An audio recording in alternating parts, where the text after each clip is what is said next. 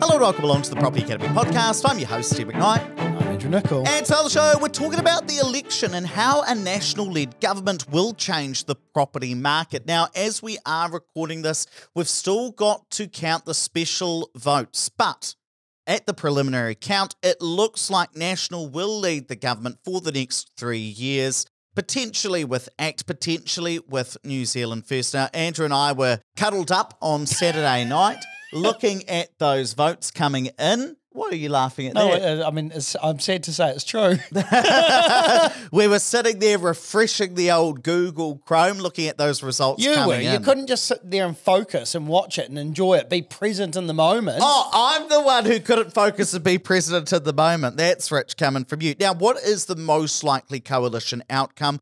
Well, it looks like they probably will need New Zealand First. Now, at the moment, National and ACT do hold a slim one-seat majority, but that's before those special votes are counted, which tend to favour people like Te Pāti Māori, Labour and the Greens. So potentially, once those are counted, maybe they won't hold a majority. So that's why I think the most likely outcome, in my view, is that they probably will need New Zealand First. Not a certainty, but that's just my read of the situation at the moment. So, Andrew, in our past podcast, we haven't looked at New Zealand First policies in any great depth. So what does it mean for interest deductibility if we have a National ACT New Zealand First coalition or some sort of governing arrangement there? Yeah, and this is probably the number one concern for property investors at the moment because, while interest rates are high and then paying some extra tax on top of that, it is really hurting people's cash flow. And actually, I spoke on a webinar for the New Zealand Property Investors Federation about the week before the election, and this was the number one question that people had. So National want to bring back interest deductibility, and ACT have said that they will as well. Interestingly enough, so do New Zealand First. So we are very likely to get it back. But how it comes back is maybe going to change depending on the makeup of the government. So National want to phase it back in over a number of years. Similar to the phase out, but now we're going the opposite direction. ACT want it back straight away. So that would be the most favourable outcome for New Zealand First. Haven't actually given a timeline. So I imagine, given that National holds the bulk of the votes at the moment, they will probably get their way and we're going to see it being phased in over a number of years. Now, you might ask, how much of a difference does it really make, whether we get National or ACT's policy, whether you get 100% deductibility straight away or whether it's phased in? Now, what's really interesting is just before the election, I spoke to a journalist from Stuff about the differences in policy and how it's actually much more complicated than you think. Because the truth is that if you compare National and ACT's policy, in terms of the cash flow today, it actually doesn't make much of a difference whether you have full deductibility back, aka ACT's policy, or National's policy. It does depend on how much debt you have, but Andrew, walk us through some of the numbers to see how, for some people, there actually isn't that much of a difference between National and ACT's policies when it comes to cash flow in 2024. So say you bought a $600,000 investment property and you took out a $600,000 mortgage and you were getting, say, $530 a week rent, and you bought it on the 1st of April. So you have a whole tax year. Yep, so this is the upcoming April 2024. Yep. So under Labour's policy, where you've got no interest deductibility, your tax to pay would be about $4,000. Under National, with 50% deductibility for that year, you would have zero tax to pay. And I'll come back to that. ACT, with 100% deductibility, also $0. Now, why is that under both of those policies, you've got exactly the same tax to pay? Well, here you've got a property that's probably got about a 4.5% gross yield, right? And let's say you've got 1% of your house's value going to operating costs. So you might have a net yield of 3.5% to pay. Now, if you think that you're paying an interest rate of, say, 7% today, even if you've got 50% deductibility, that's 3.5%. So you've got a 3.5% net yield. You've got 3.5% interest deductions. That takes out your entire profit for the year. So you've got negative cash flow. So the thing with National and ACT's policies is if you have some amount of deductibility, interest rates are so high that you won't end up paying any tax. And that's what the journalists couldn't get their head around when I was talking to them about this, that actually, in terms of cash flow today, ACT's policy is no better than National's policy because interest rates are so high, even if you've got 50% deductibility, even if 50% of your interest costs count when calculating your taxable profit, you've still got a negative taxable profit.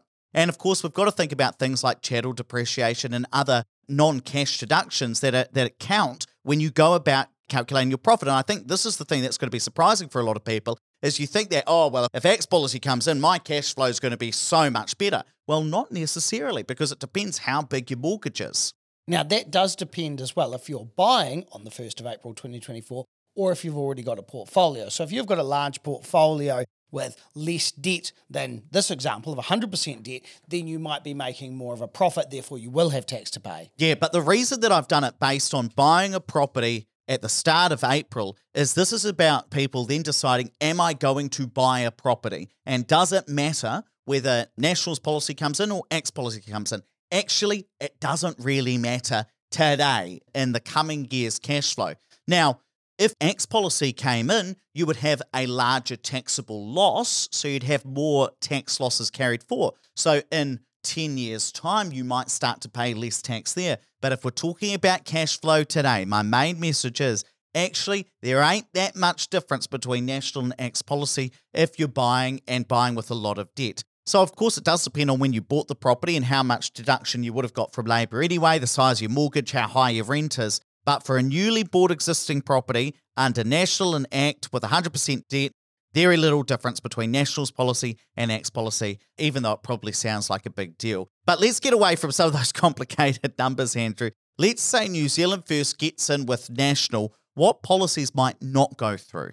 So I think we will definitely see a shortening of the Bright Line test, regardless of the makeup of the government. But New Zealand First are very opposed to foreign home buyers. Now, National pre-election said that they want to have some allowance for international people to buy in New Zealand, so long as it's over a $2 million threshold of purchase price, and then they're going to charge them kind of like a stamp duty of 15% on top of that. But in my opinion, New Zealand First will probably argue this point, and whether or not they get that across the line after they form a government with New Zealand First, that's for the future to see. Now, if we don't get foreign home buyers back, you may not get the same stimulus coming back into the property market compared to what you would have thought. And of course, if that's the case, you probably will see a smaller version of National's tax policy, because so much of the tax reduction they wanted to bring in was based on foreign home buyers paying a fee.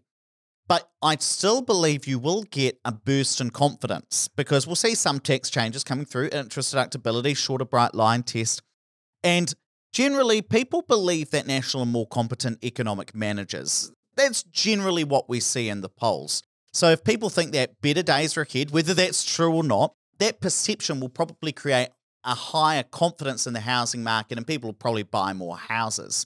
And I see that even with our own level of inquiry. You know, the days leading up to the election, we didn't have many people knocking on our door saying, hey, Opus Partners, I want you to help me build an investment portfolio.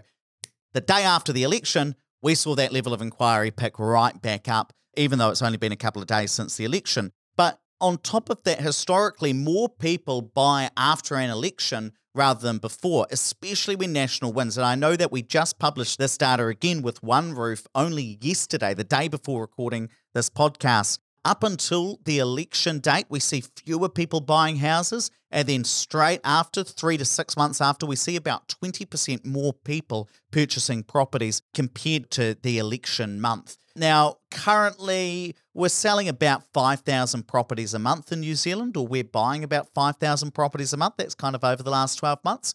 So you might see that pick up to, say, 6,000 a month over the next year or so, which would put us not that far below the historical average, actually.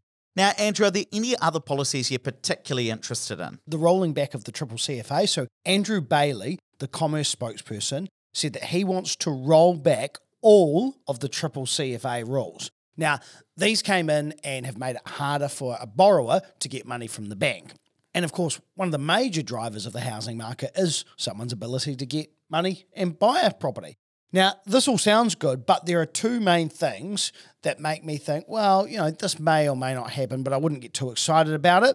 Number one is it kind of depends on the wording of the policy that actually gets implemented.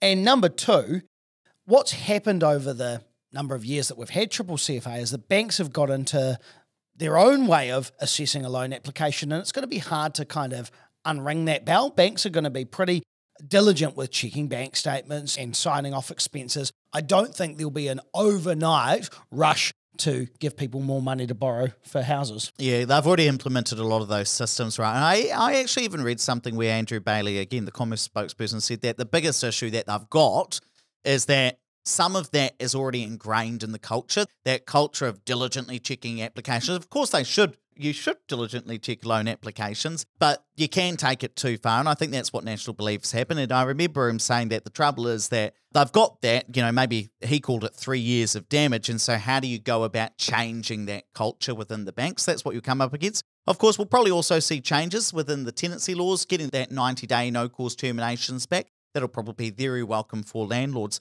But one thing I do want to say as well is you probably won't believe me. There will be some people listening to this who say, I don't believe you about the difference between National and ACT policies and how it doesn't impact cash flow. Of course it will impact cash flow. So what I'll actually do is give you a new spreadsheet. I've updated it with both National and ACT policies. And if you look down in the show notes, you'll actually be able to find that in there. So you can download it and play around with your own numbers, because you may find and be surprised that once you include chattel depreciation, once you include all of your other costs, you might not pay any tax under either National or ACT policies. And in that case, because losses are ring-fenced within your property, there can be no difference between National and ACT policy depending on how much debt you've got. And I tell you what, if you've decided that now's the time for you to invest after the election, you've got to come along to our events that are happening next week. So we're coming to Wellington on Thursday. We're coming to Auckland on Saturday, the 28th of October. And we've got a special deal on right now, 2 tickets for $31. That's to celebrate my 31st birthday, which has just happened, which is very nice.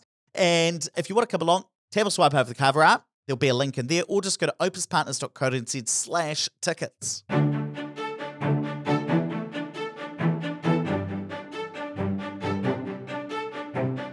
Thanks for listening to the Property Academy podcast. I'm your host, Steve McKnight. And I'm Andrew Nicol. We're going to be back again tomorrow with even more daily strategies, tactics, and insights to help you get the most out of the New Zealand property market. Until next time.